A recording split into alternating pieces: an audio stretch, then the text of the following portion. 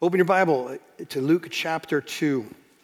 We're going to read possibly the most familiar story ever. Luke 2, first 11 verses tell the story of the coming of the Savior.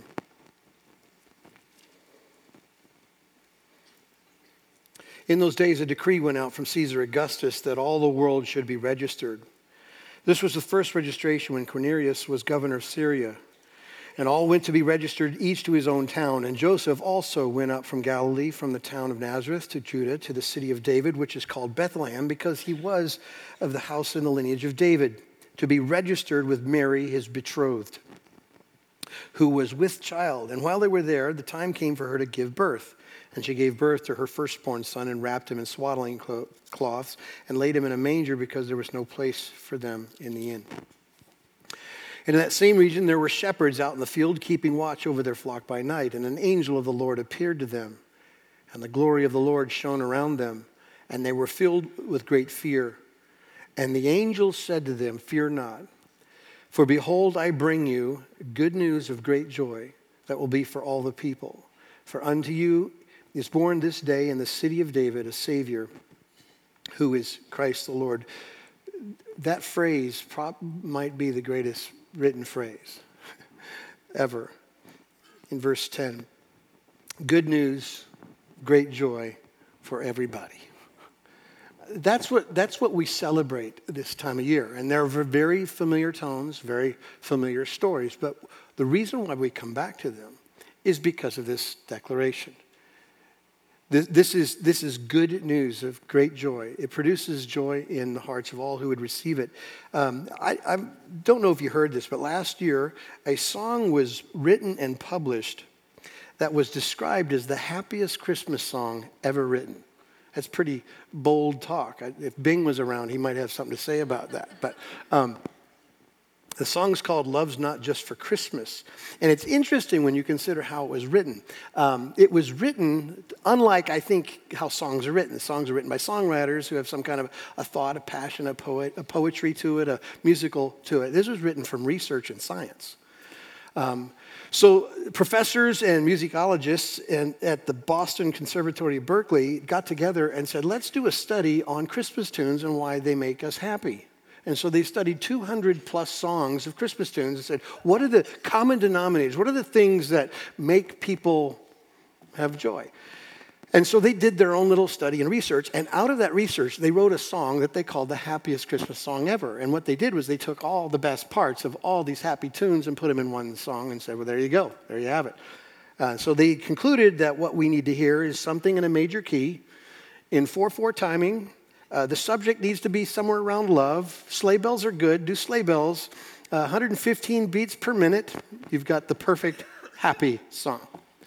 And the song's pretty good, by the way. But however, I found fascinating was that they had an innate desire to even write a song about joy in the first place. Like, who cares? I mean, you might have an answer to that, but honestly, they could have written about anything. Why did they pick the subject of what makes us happy or what brings joy to people? I would suggest to you that the human longing for joy was so obvious they didn't have to give a definition or an explanation to it. Everyone, oh yeah, of course we want that.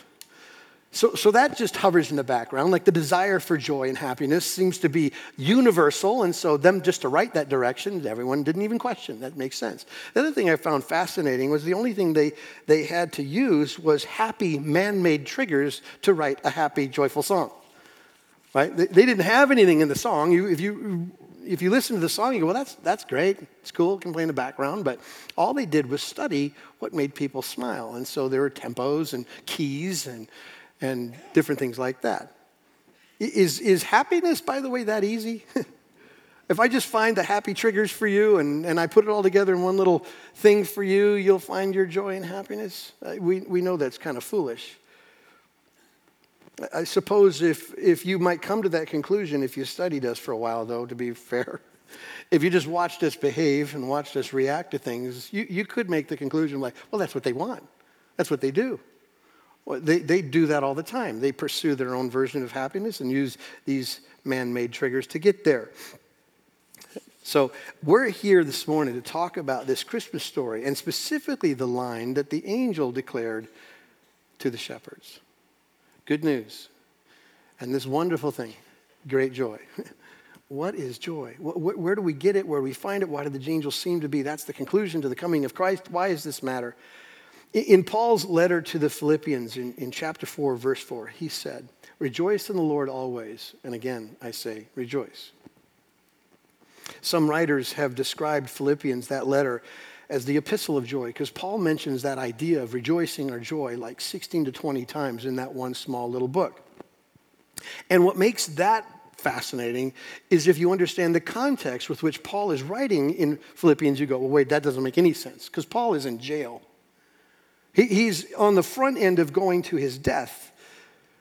So that doesn't fit at all, the narrative of where you find joy. And by the way, he's in joy being rejected by his people, being accused of things, and the authority in the church and all that kind of stuff is in jeopardy. He's under high stress. And so none of the circumstances seem to fit with him saying, rejoice. Like it's delusional, almost sounds like, okay? So Paul is preaching this joy in prison.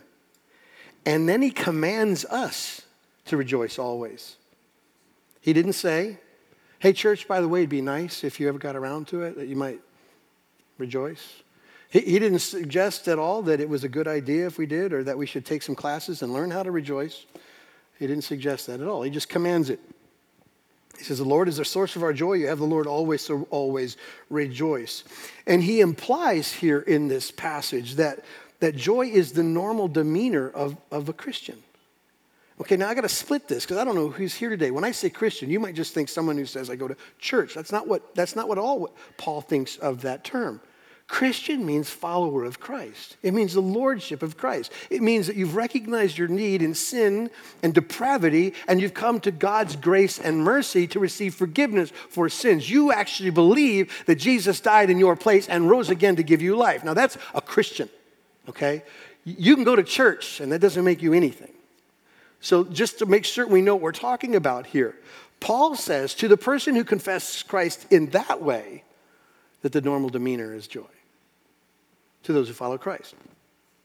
And he commands that attitude with the same strength of all the other imperatives he gives in scriptures. But that isn't how most of us think about joy, is it? Most of us think of joy simply as a byproduct of circumstances. Joy follows something, right? It isn't an action to engage in. But that's the point, I think, that Paul is making in Philippians, that it's a mindset, not a circumstances. It would be ridiculous if Paul said otherwise. If somehow joy was connected to circumstances, this is how his commands would sound. Go and be successful, always. And again, be successful, I say. He would say, go and be healthy always. And again, stay healthy always.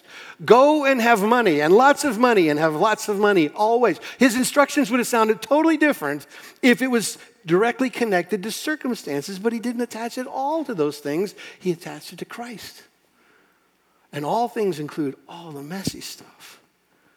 And so we got to look at joy, and we got to look at joy through the angle of the mess. So we have just finished this series, This Is Us, and we were trying to be really honest about what's normal to mankind. Disappointment, discouragement, depression, anxiety, distance from God, all the things that are common to man. And we were really honest about that. But I want to be honest about this too. It is not a pass, because those are common experiences, to say, well, then I'm going to wait for them to change to find joy. Paul commands our attitude here. And we want to see why and how in just a second. So here's the reality, and you already know this. I bet you could do a better job than I can. If what this thing was about circumstances being of such quality that joy would be the result, you know you've even tried. You can work your tail off and not be able to close the deal. So somehow your effort didn't produce it. You can take care of your body. You can go to the gym. You can take supplements. You can do whatever you do. Drink water all day long and still get sick, right? Those things happen to us. And Paul says that the attitude of joy is something that we can control. It's an approach to life rather than a reaction to life. Does that make sense? That's how he puts it. So just remember that in the context of where Paul's writing it, he seems to be the poster child for what he's talking about. I'm in prison, I'm suffering, I'm rejected, I'm about to die. Joy. So he sits outside a category of normal for us, and yet he is the depiction of getting Christ to such a level that it is our new normal. Make sense? So why is it a challenge for us? Paul knew what I think we all confess but sometimes forget in our circumstances. Paul knew that friendships with God is the only source of joy. I suppose if that's all you heard, you don't need to hear anything else. You want to know where joy is found? You have to be right with God. Here's how Peter said it. Paul would agree with Peter. Blessed be the God and Father of our Lord Jesus Christ, according to his great mercy. He has caused us to be born again into a living hope through the resurrection of Jesus Christ from the dead, to an inheritance that is imperishable, undefiled, and unfading, kept in heaven for you, who by God's power are being guarded through faith for a salvation ready to be revealed in the last time. In this you what? Rejoice. Though now for a little while, if necessary, you have been grieved by various trials, so that the tested genuineness of your faith, more precious than gold that perishes though it is tested by fire, may be found to result in praise and glory and honor at the revelation of Jesus Christ. Though you have not seen him, you love him. Though you do not now see him, you believe in him, and what? Rejoice with joy that is inexpressible and filled with glory. Somehow, the joy in conclusion to the gospel is so great, so grand, you don't have words to describe it. Inexpressible, glorious, ridiculous, I can't tell you how wonderful joy.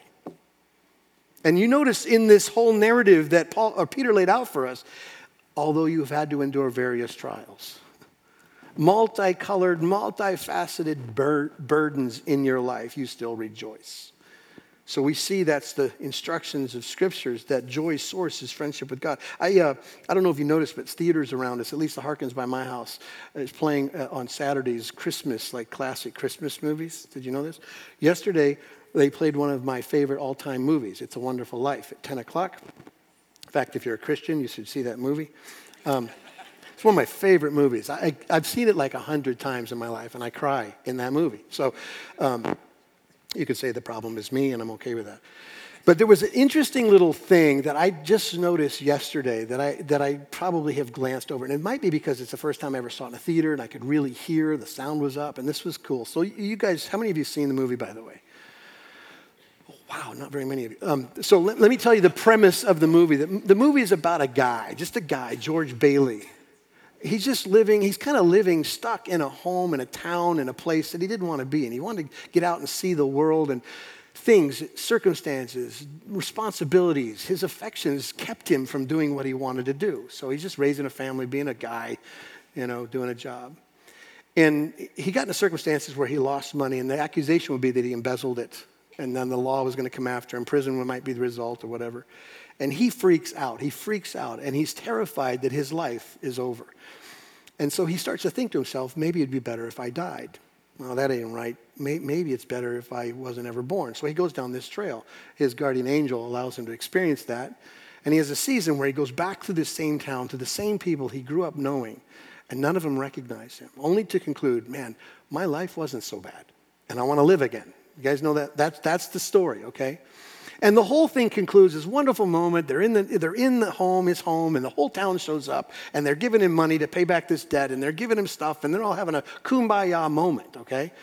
And at one point, if that's just where the movie ended, you would go, well, that's the conclusion. That's where you find happiness and joy. You just have to realize you have an okay life. And then they sing a hymn. Hark the Herald Angels Sing. And there's a line in the hymn that doesn't fit at all with the narrative of the movie. Because what the hymn says is, God and sinners reconciled, joyful, all ye nations rise. That phrase right there is counter to having a blessed life that you just didn't recognize. And that's the theme of this gospel narrative. I don't know if I could fix your life. I'm certain I can't. And I don't know if you're ever going to have a life of which you're going to say, it produces all the joy I need. Here's what I do know. The source of ultimate joy is that you have been reconciled with God because there was a war going on. There was a distance between you and God. This willful rebellion, and the consequence was unbearable. Separation from God, punishment forever, miserable. So when the hymns say that we've been reconciled, you have found the source, the true source of joy. You have now a friendship with God. Joy's only source, and I'm not exaggerating, is our salvation. It's our peace with God. Our brokenness has been healed in Jesus. It is our huge chasm that exists between sinful man and holy God, this unbridgeable space, God's standard of excellence and perfection and holiness, and I can't even get out of the blocks. And he bridged it by his own life. He made me holy by his holiness. He drapes me in his robes. He grants it by faith through grace. That's what he does. This insurmountable debt that I have stacked up in my life, that I'm going to have to give account for, totally and completely paid for. Jesus hung on the cross and said, it's finished. It's complete. It's settled. It's no more. You want to find peace? That's the source. Somebody, I'm convinced, in here needs to hear this today. True joy only comes one way. It's in a relationship with Christ, not in circumstances and not in techniques. I mean, I love you, and I would try my hardest I could to give you whatever you thought you needed, but it wouldn't work. It just wouldn't work. What you need is only what God can give. And it's in a relationship with him. In a room like this, there's always those who know and those who don't know. And if I suppose we just stop now and your mind wanders, please just let it wander on this one point. If you walked in here and you would confess of your own heart, I know Jesus, but I don't know Jesus. I mean, the distance between knowing him, assent, and knowing him, belief, it looks like 12 inches on a human body, but it's an eternity without Christ. You need him. In fact, I would tell you, you want him.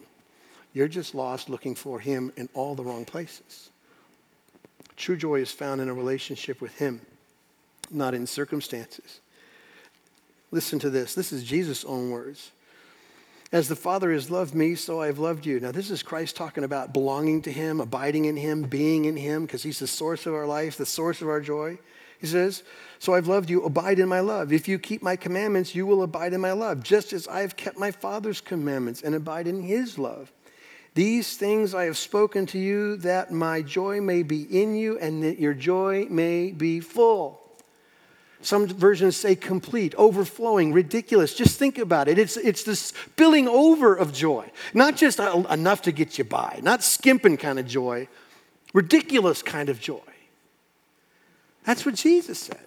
You belong to me, you get it all. You get the full joy. So the source is Christ. And I need you to think about this morning, church. I don't know what your story is. And if we go back to the last series and you saw your life in one of those depictions of depression, discouragement, anxiety, disappointment, and you go, well, that's me. That's kind of my ongoing lifestyle. Then I need you to do this today. I want you to think about the joy that is already yours in Christ. In Christ, what's already yours. I'm not wise enough to know the circumstances, but I am smart enough to read and know the truth. And the truth says that this abiding in Christ, this being in Christ, is the fullness of all joy. You understand? Okay. And joy comes from knowing that you're loved by God more than you could possibly dream. This joy is the shame of the past and the present and the future being lifted, the stain of this sin being covered, the foolishness of this rebellion, this war that existed between God and me has been brought to nothing. It's now peace between him and me, forgiven of all of it, knowing that we're forgiven.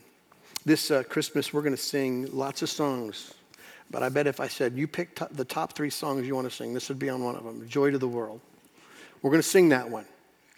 Right? Joy to the world. We could do that right now without lyrics because we're so familiar with it. Maybe to some of you, those words sound very strange, like you can't sing them. I don't want to sing Joy to the World because it's not joy in my world. They don't reflect how you feel. Those words don't. Maybe you would even say that I want to rejoice, I just don't know how. Maybe you would say, I envy Paul's attitude, but it isn't my experience. Maybe you'd like to be honest that way. So I think it's worth kind of finding the reasons why. If peace with God is the source of all joy, full joy, ridiculous joy, and we struggle to sing joy to the world because we're still seeing life through our circumstances, we have to start with this. And I'm not trying to be hard. I'm just got to be honest with you. Some of you need to recognize the fact that you might not believe in Christ at all. Again, you might know him, but you don't know him. The mental assent doesn't get you anywhere but responsible, not saved.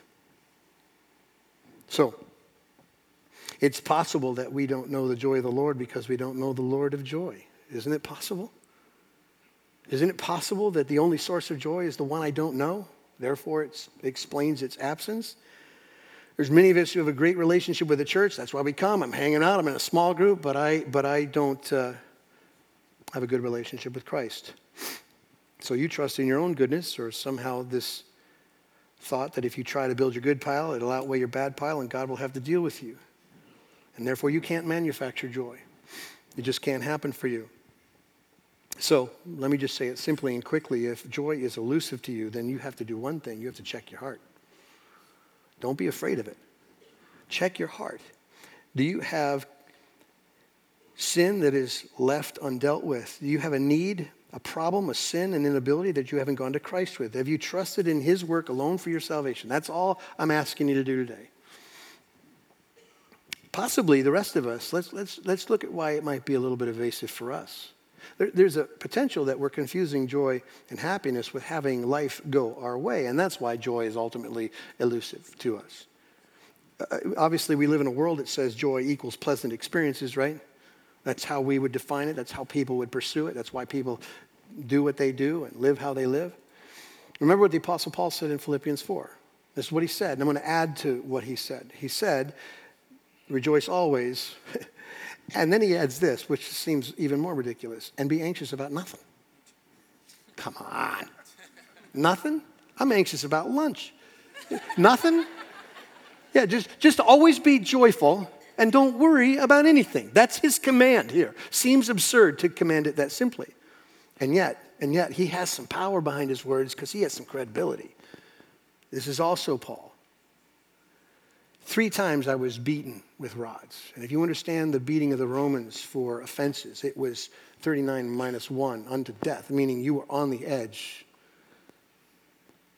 3 times I was shipwrecked. Once I was stoned. And night and day I was adrift at sea on frequent journeys, in danger from rivers, danger from robbers, danger from my own people, danger from Gentiles, danger in a city, danger in the wilderness, danger at sea, danger from false brothers, in toil and hardship.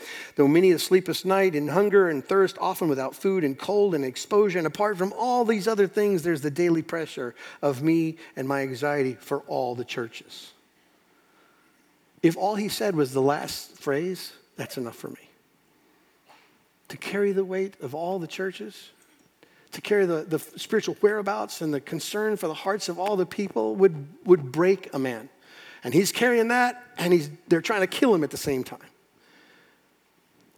That is the man who said, rejoice always and be anxious about nothing. Obviously, we've talked about this, but there are going to be times when you're discouraged and you're disappointed, when you wake up and the sun just doesn't go far enough in the sky.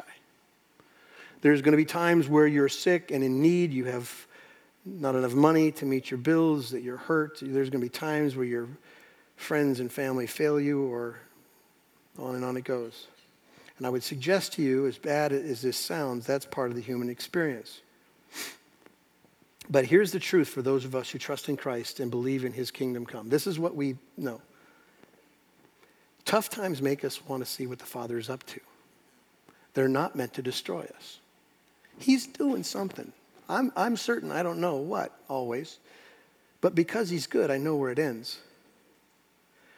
Christians understand something fundamental, that God is writing his story, not my story. If it was my story, then I suppose I could have some expectations that everything worked out to my happiness.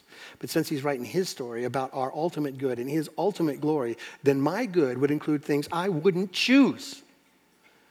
Because I don't see everything and I don't know everything, and I'm certain I've got lots of log jams and lots of deficiencies, and I can't see this and I can't see that, but he sees everything crystal clear.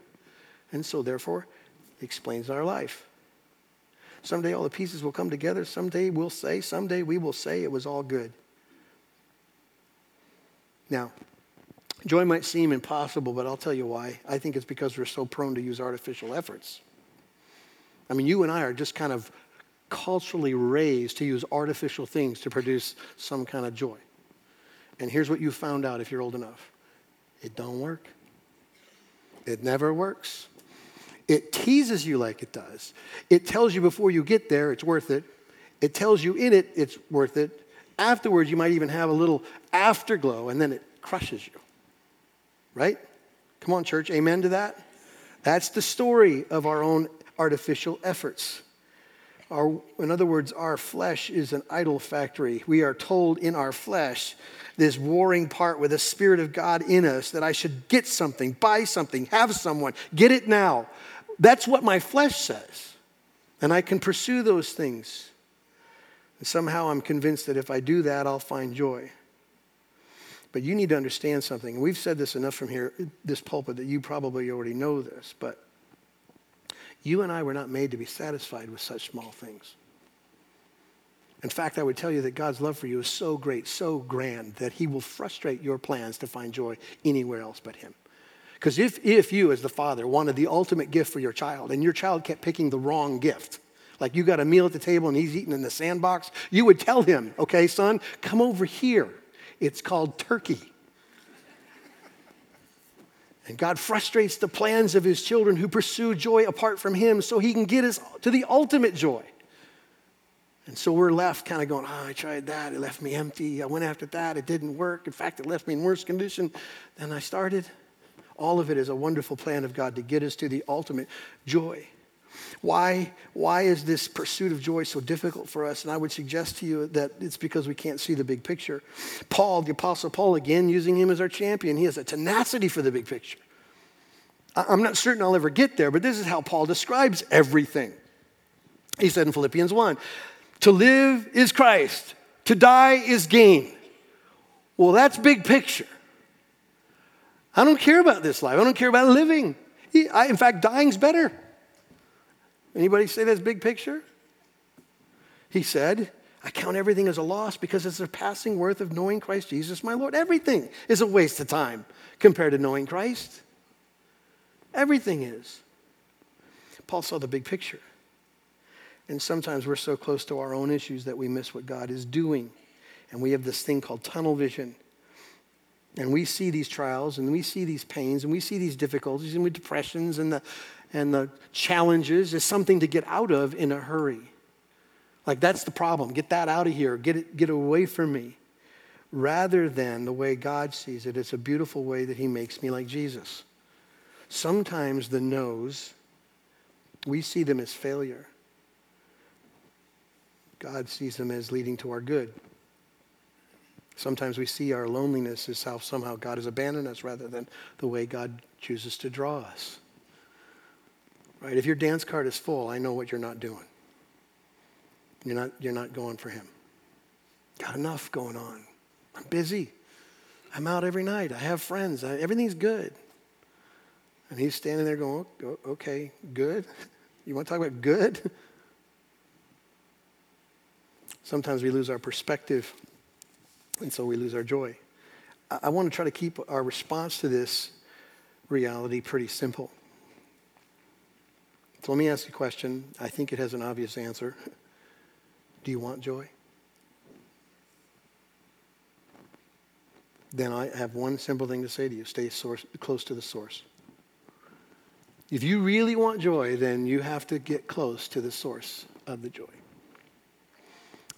David probably understood this in a way that most of us don't. And he suggests that it wasn't that you find joy by running and exhausting yourself by running away from the things that bring you less than the joy you want. He suggests that it's running to the Savior. Psalm 16, there's a wonderful outlay of all the realities we've talked about this morning. Let me read these kind of out of order to make the point. Psalm 16. David says, preserve me, O God, for in you I take refuge. You understand that he understood right away the exclusivity of God the Father and Jesus the Savior to be his source? He says, I say to the Lord, you are my Lord. I have no good apart from you. The sorrows of those who run after another God simply multiply. I have set the Lord always before me, because he is at my right hand, and I shall not be shaken. Therefore my heart is glad, and my whole being rejoices. My flesh also dwells secure. For you will not abandon my soul to Sheol, or let your Holy One see corruption. You make known to me the path of life. In your presence there is fullness of joy. At your right hand are pleasures forevermore. Here's what David knew. Here's what we've said this morning. In his presence is everything you want. Everything you want. If you want satisfaction, if that's the explanation for why you do all that you do, and all that you do hasn't met the desire for satisfaction, let me suggest to you that you go around your own versions of getting there and get to the source of joy, because in his presence, in the proximity to God and his Savior, Jesus Christ, is fullness of joy. Again, the same idea that Paul had when he talked about inexpressible, glorious joy, ridiculous joy. And I would tell you this, and I'm not lying here, that doesn't mean that all these things we've just talked about will magically go away. That doesn't mean that for you, the sun is different every morning and all the particulars of your burdens go away. It simply means that true, eternal, Jesus-focused, Jesus-centered joy, the joy that Paul can command, is yours in full form in proximity to Jesus. Do you understand? Make sense? Well, we got to pray for help, don't we? Let's do that.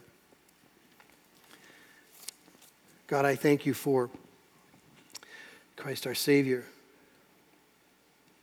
I thank you that he has offered his life a ransom for us. And by his wounds, we are healed. God, I thank you that you understand more than anyone understands the difficulty of how we see life and how we experience life from time to time. And God, we also confess there's such a variety of ways that we experience it. Some, it's much harder than others. And yet, here we have this absolute truth from Paul to us, to rejoice always, to experience the fullness, the inexpressible fullness of your joy and glory. So God, I'm certain it's not complicated. It's directly connected to our peace with you through Christ our Savior. So God, give us focus and clarity. When all the circumstances and all the things in our life that don't go our way try to say a bigger, better word than Jesus is enough, I pray, the Holy Spirit, that you would just scream for us. That you would shout in our souls that full joy is in Christ. Peace with God is where joy is found. God, for your church, we want to see these commandments, obey these things. We want to be the demeanor of the saved. So, God, we pray for the power to see that happen. And we're thankful that it's already certain. It's not up for grabs and it's not yet to be decided. It is already finished in Christ. There is no condemnation for those who are in Christ Jesus. So God, I pray we leave here with that truth like cemented in our minds and our souls. I pray it in Christ's name. Amen.